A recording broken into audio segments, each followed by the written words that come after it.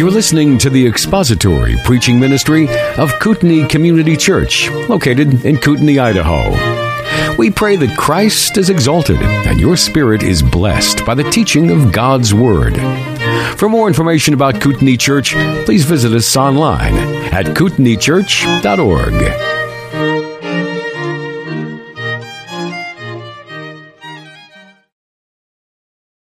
And the saints at Philippi were not exemplary, but they were far better in their behavior. Although Philippi and the church of Philippi was not without problems. And we'll cite some of those this morning as we look at the text. We had previously looked at Paul's salutatory and also his prayer for the saints at Philippi and his thanksgiving for these saints. Now Paul is addressing something that these saints were concerned about.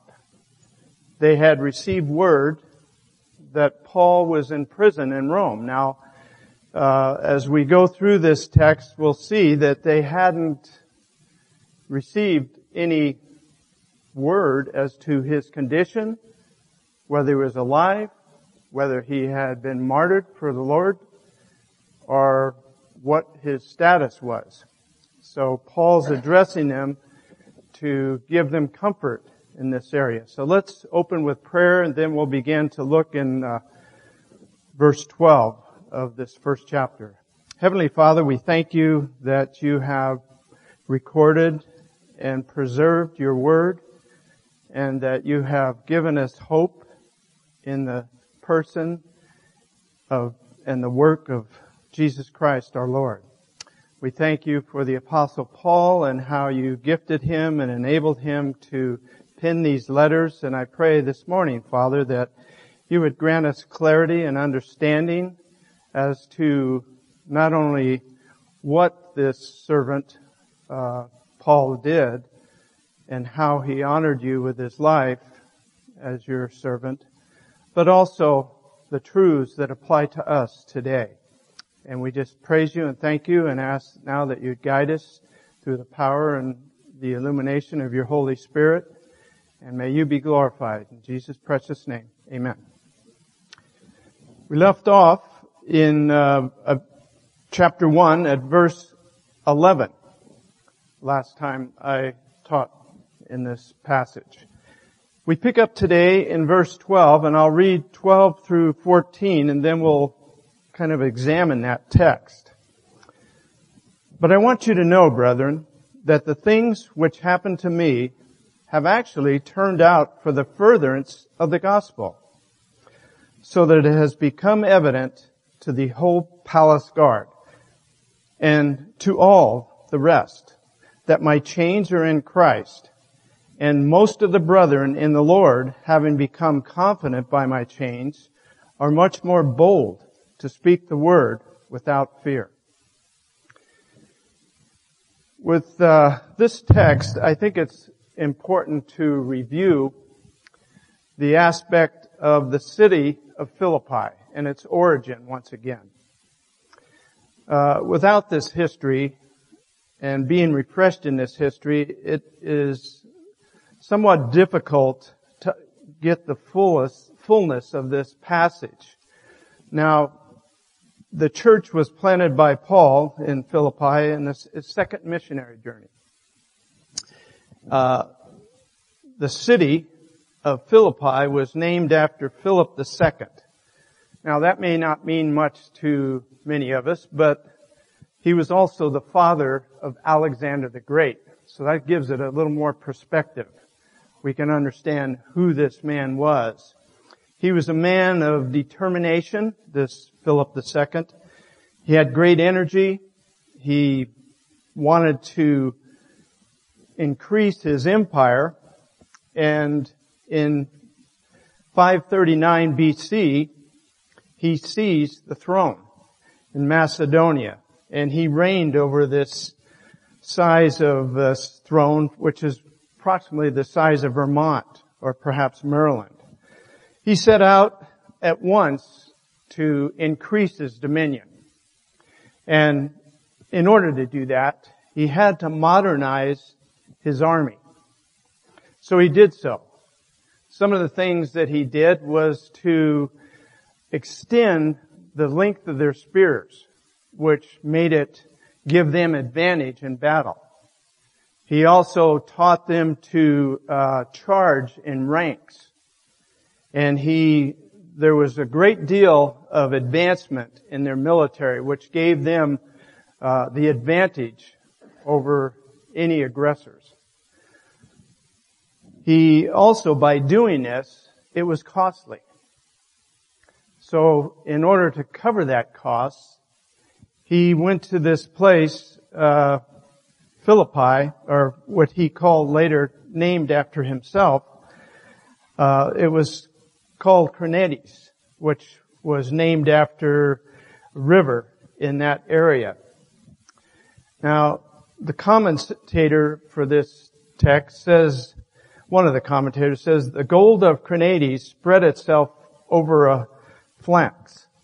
That is an ancient formation of military infantry, with shields and overlapping spears extended, like an advancement guard opening more gates than a battering ram or catapult. The territorial expansion began by Philip, continued even on a larger scale by his son, Alexander. So there was enormous consequence that followed and flowed out of this conquest. Now, some commentators say this: it has been said that if Philip and Alexander had not gone east, Paul and the gospel which he preached could not have come west. Now, we understand that that is under the providential hand of God. So God allowed this to transpire and open up all this area so that Paul could bring forth the gospel. And through God's providence, working through these men, the conquerors brought about the one world of Hellenistic speech, that is, the Greek-speaking Jews. So, through this conquest, a great deal transpired which furthered the cause of the gospel later on. The city of Philippi was situated about 10 miles inland from the Gulf of Nepalis and the Aegean Sea. The condition of the church at Philippi was, it was growing, it was maturing, and the gospel was going forth. But that was not without conflict. There were three problems that Paul cited within this little fellowship in Philippi. One, there were some people that were proclaiming the gospel with wrong motives. And Paul cites this in verses 15 through 17 of this first chapter. They were proclaiming the gospel out of jealousy and strife. And another problem that he cites is that he warned them about the Judaizers, these dogs, the mutilators of the flesh. They were tainting and trying to promote Judaism in Philippi. And then, of course, there was the contention between Euodia and Syntyche, where they were having conflict, and he was giving instruction for them to get along. Now, aside from that, the gospel was being promoted, and many were coming to the knowledge of Christ through Paul's ministry. And the saints at Philippi were faithful in that regard. They wanted to proclaim the gospel, and they wanted to further the occasion of the gospel. As we look at this text, Paul had given his opening and his prayer for them, but he says this now: "But I want you to know, brethren, that the things which happened to me have actually turned out for the furtherance of the gospel." So, as he opens up, he says, I want you to understand this. That's what the literal of this passage is saying. I want you to really get this. I want you to understand. He didn't want them to worry about his condition. In fact, Paul had no concern for his body or the physical suffering he was going through. That really was irrelevant to Paul. He was more concerned about the furtherance of the gospel, and by being in prison, was that going to be a hindrance or was it going to advance the gospel? Paul brings him this good news. My circumstances or my affairs actually seem to be, from a human perspective, dire. But for the greater, the progress of the gospel has gone forth. He didn't ignore or make light of his imprisonment. He wasn't doing that. He wasn't being flippant at all about this. But what he was doing is showing the greater God was doing through his imprisonment. So, in his circumstances, we can understand this. Paul wasn't altered by his physical circumstances. Whether he was beaten, whether he was shipwrecked, whether he was in dire straits, whether he was suffering from the cold, whether he was being tormented, whether he was being tortured, Paul had one desire, and that is to serve and honor Christ and proclaim the gospel of Jesus Christ. So his imprisonment, he was still a willing servant of Jesus Christ. The furtherance, that word furtherance there is actually translated, sometimes translated actually. So Paul was saying that this imprisonment is actually bringing a greater opportunity for me to present the gospel. And we're going to see who he was presenting the gospel to and what a greater impact it had in Caesar's palace. Paul's difficult circumstances had advanced the gospel.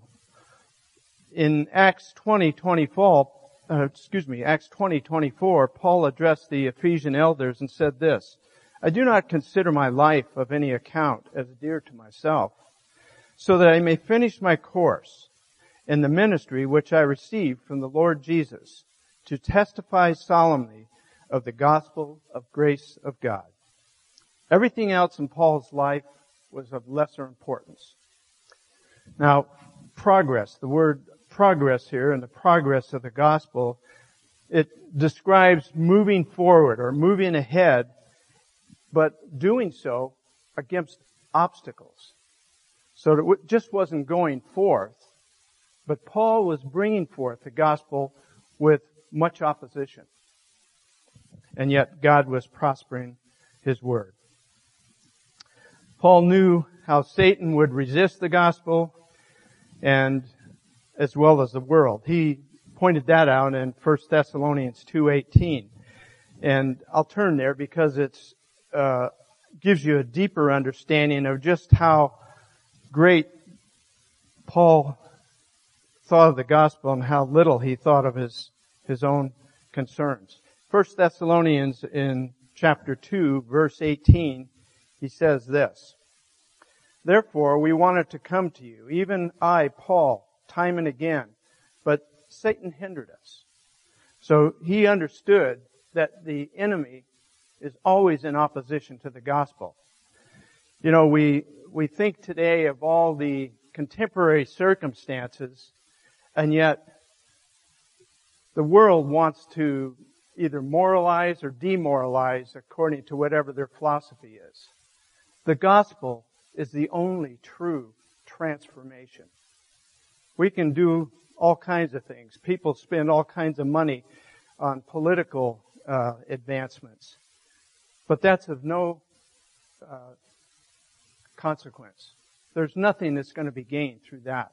Only as God brings forth His Word and brings forth His gospel will individuals be transformed and bring glory to God. In 1 Corinthians 16:9, he said this, A wide door for effective service was open to me. There were many adversaries, though there were many adversaries.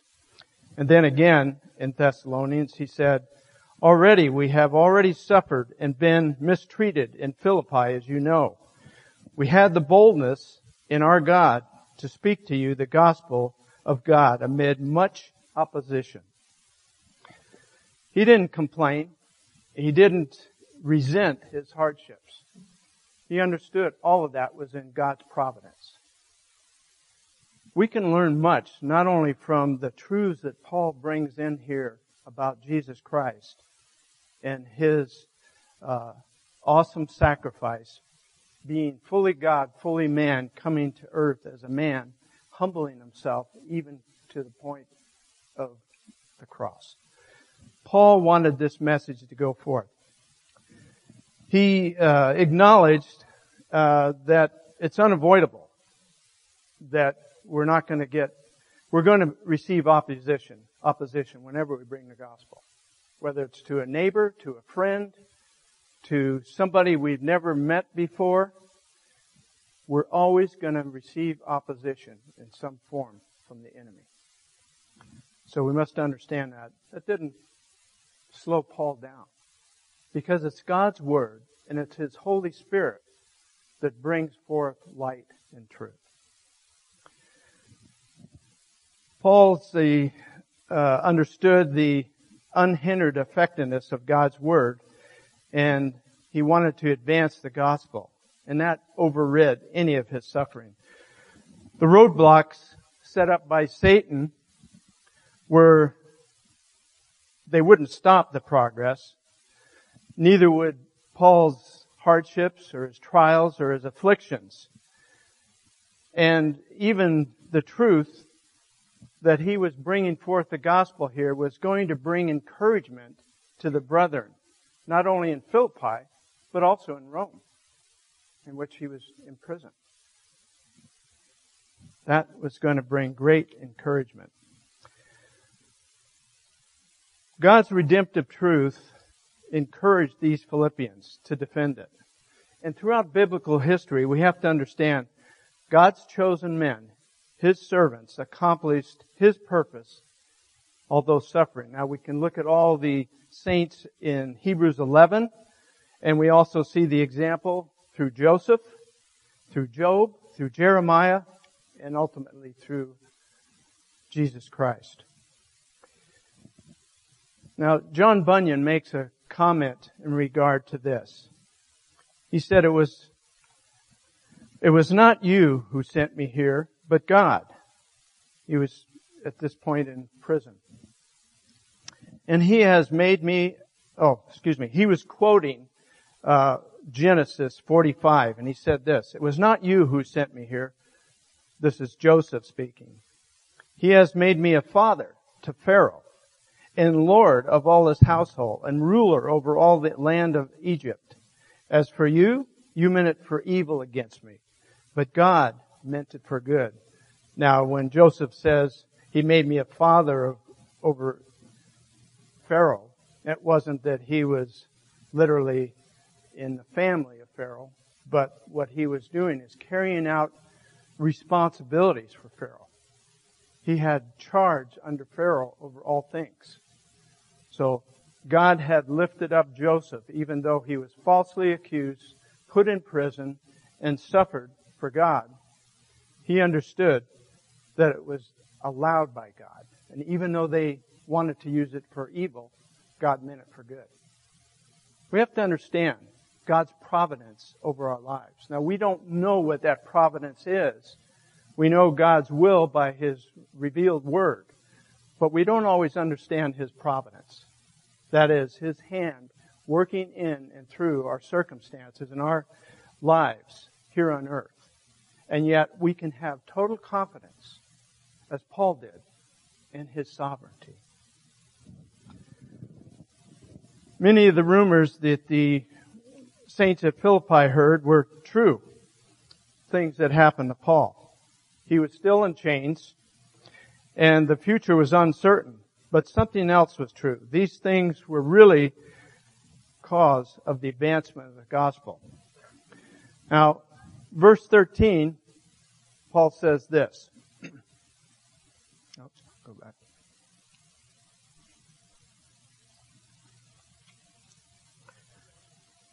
So that it has become evident to the whole palace guard. Now, I'm reading out of the New King James. Some translations say the Praetorian Guard.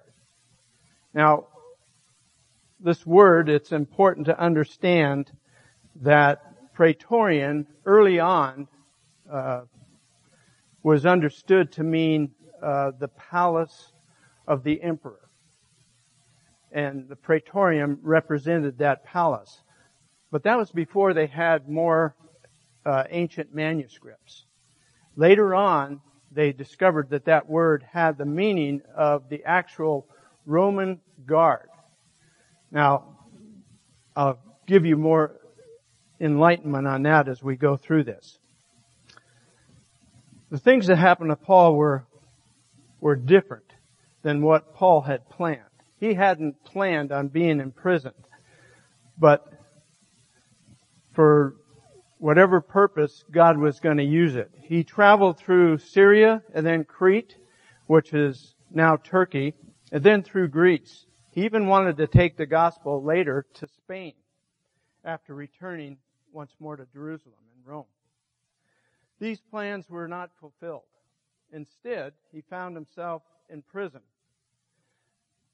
At the time he wrote Philippians, he didn't know if he'd ever be free. He had great hopes that he was going to be released, but he wasn't sure at some point in time whether he would or not.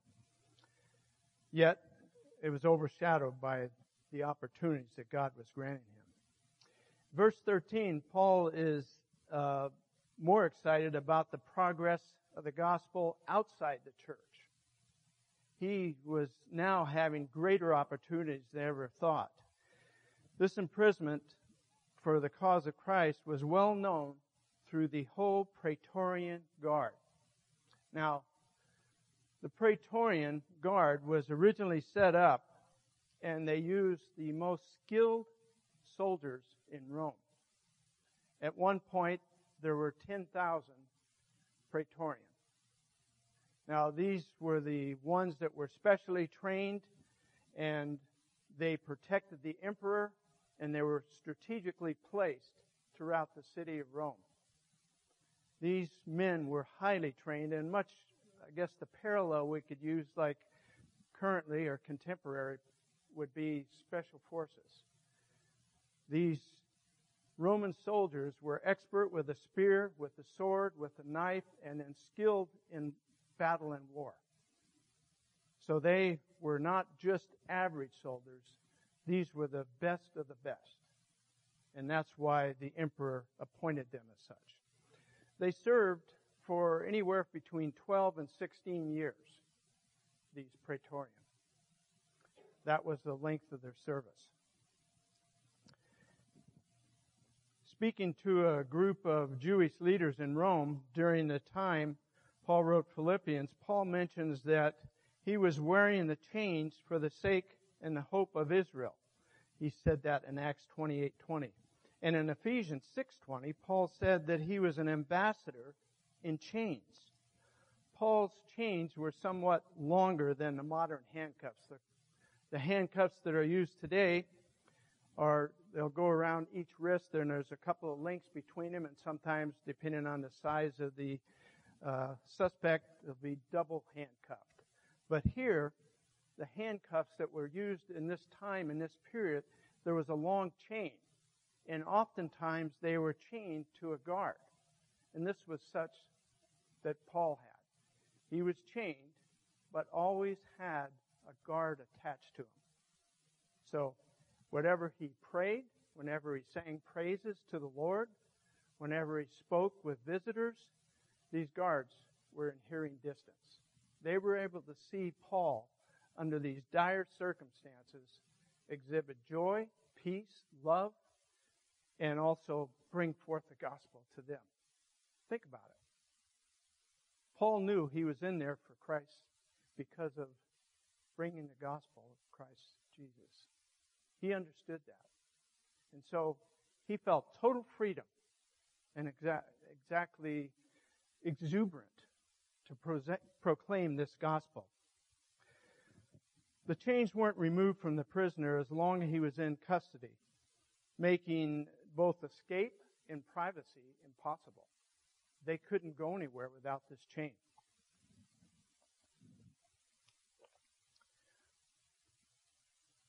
Over the years, it was possible that there were several dozens of guards that were assigned to Paul at various times of his imprisonment. He bore witness not only to the soldiers who he was chained to, but also the second, third, fourth watch. The guards changed every so often in their duties during the day and night, just as our law enforcement today. They have different sequences of time they work, and this is the same with these guards. Paul was chained to various guards. All these guards were being exposed to him and to the gospel.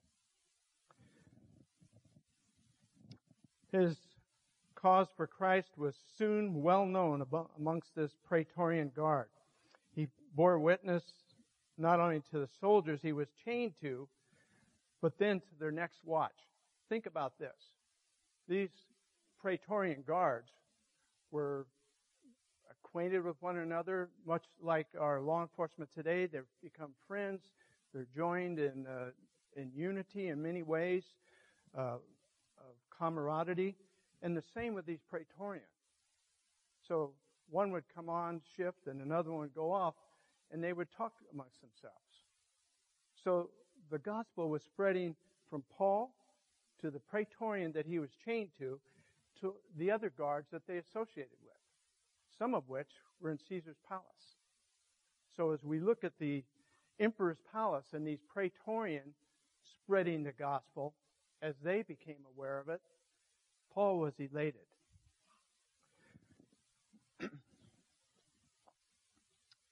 In Acts 23:25, the governor's palace in Caesarea is called Herod's Praetorium. At that point, it was translated in household. But later, of course, we know it refers to people, guards, the Praetorian guard. The word palace is translated Praetorian in the ancient manuscripts, or ancient translators. Since the 17th century, as I mentioned, with the newer discovery of the ancient manuscripts, they changed that understanding. And of course, the context here tells us that this wasn't a palace. Paul was chained to these guards. He was speaking to these guards. And they, in turn, were speaking to others. The Praetorian Guard was made up, as I mentioned, of 10,000 handpicked. It was established by Caesar Augustus, who was emperor at the time of the Lord's birth. Luke 2:1. These men were dispersed throughout the city and kept the peace, much as law enforcement does today. Now, when these members of the Praetorian Guard served their tour of duty, what they got at the end, they were highly honored, and the emperor would grant them land. He would give these servants, these palace guards, a piece of land. So they not only were rewarded, but they were highly honored and esteemed by the emperor and all of the palace. Yet these hardened soldiers were, you would think, would be the last ones to be affected by the gospel. But those are the very ones that God had prepared their hearts to receive the gospel. Many of them were being saved.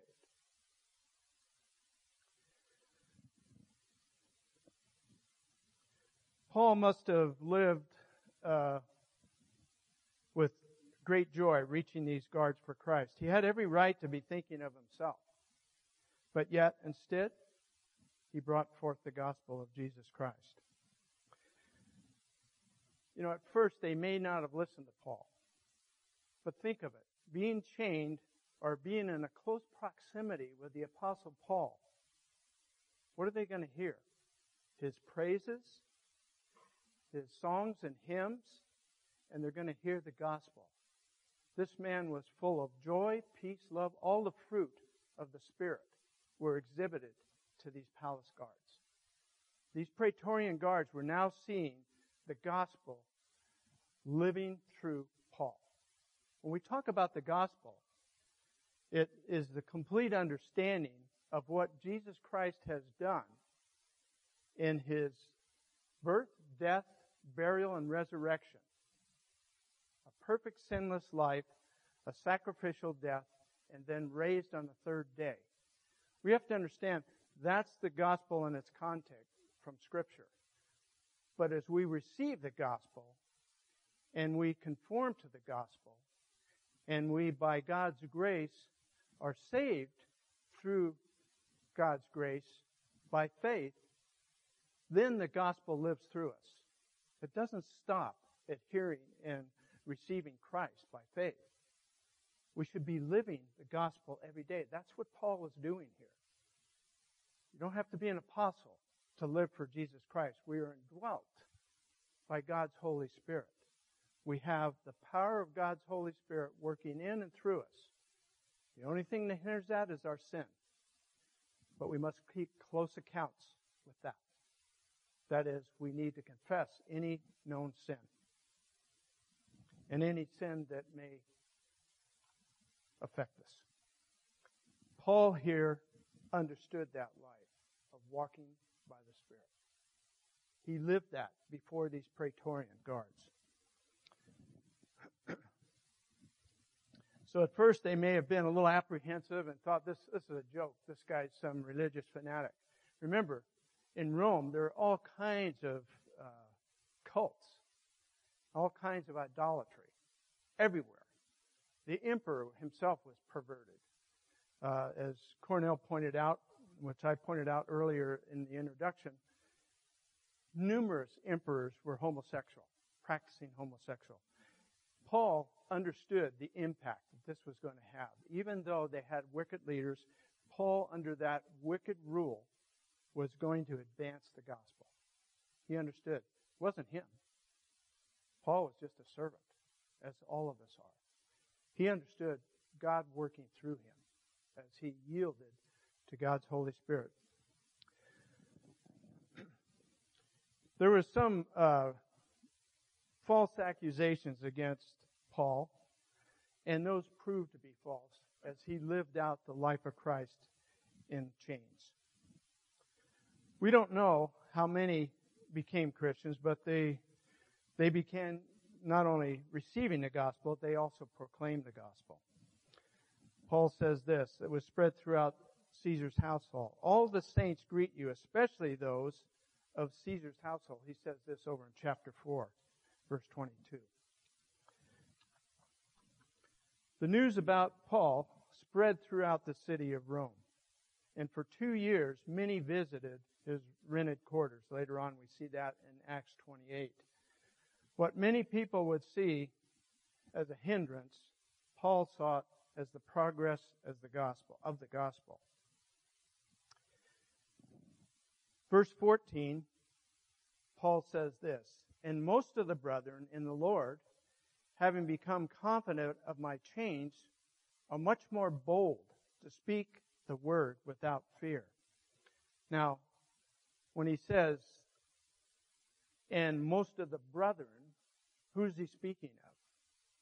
Well, Paul here is speaking about the brothers in Christ, the brothers and sisters in Christ. He's not talking about his Hebrew brother. He's speaking about believers. Now, in Rome, it was primarily Gentile converts. Most of the converts in Rome were Gentile. There were some Jews remaining there, but they had been exiled earlier on.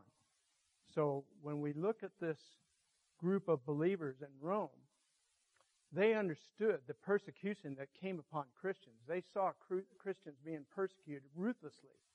And when Paul was in prison, they were afraid. They didn't know what was going to happen to him.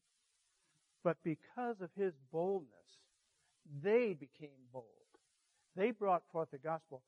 Paul knew that these chains would not stop God from doing what he wanted to do.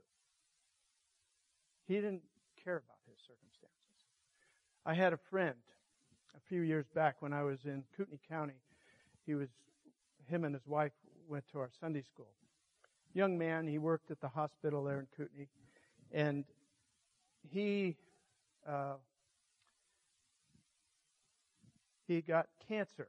And he was a timid sort of young man. He was a great guy, loved the Lord, but when it came to the gospel, he was really timid. But in his last few weeks of being hospitalized, he became bold as a lion.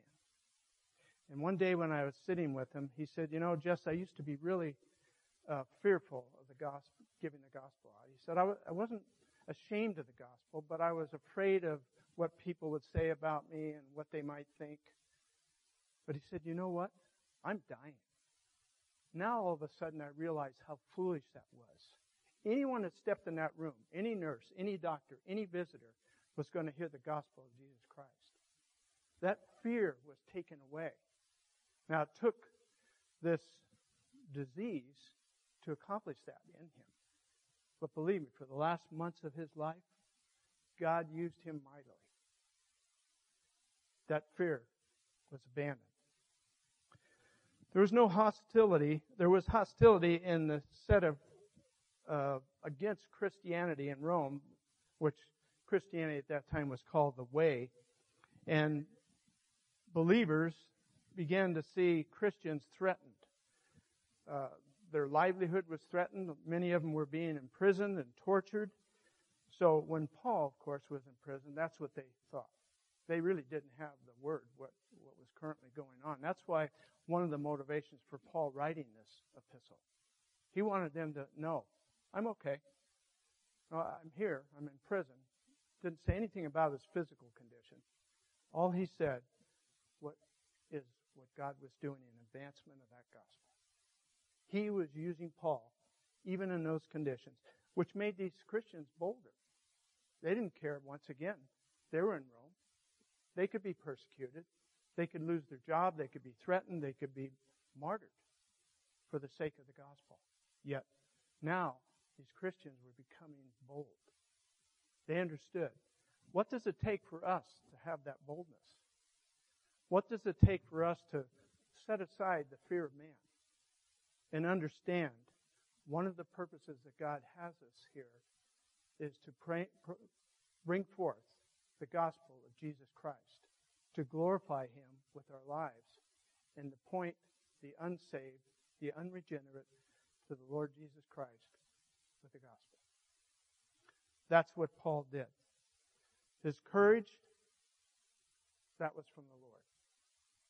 His boldness, that was from the Lord. That boldness was transferred to the saints in Rome and the saints in Philippi. They were becoming greatly encouraged. They saw under these dire conditions that the Apostle Paul was bringing forth truth of the gospel, even though he himself was suffering greatly. Let's close. Heavenly Father, we just thank you, Lord, that it's not our circumstances that we should have any focus on, but indeed the glorious and great gospel of the Lord Jesus Christ. We thank you, Father, that by your grace you have saved us through faith. Even that is not of ourselves. And Father, we thank you for the opportunities that you bring us to proclaim the truths of this gospel. We thank you for your servant Paul, who spoke boldly and who was able by your empowerment to bring forth truth that transformed these guards and this whole Caesar's palace during this period of time. And yet your word is still transforming people today and throughout all of the church age. We thank you, Lord, for your love, for your word. We ask now that you would be glorified through our songs and hymns and through the preaching and proclamation of your word as Jim brings us your word. We just ask this in Jesus' precious name. Amen.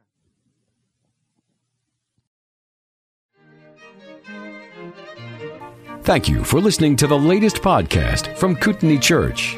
If you'd like to learn more about Kootenai Church or to donate to our church ministry, you can do so online by visiting kootenaichurch.org. We hope you enjoyed this podcast and pray you'll join us again next time.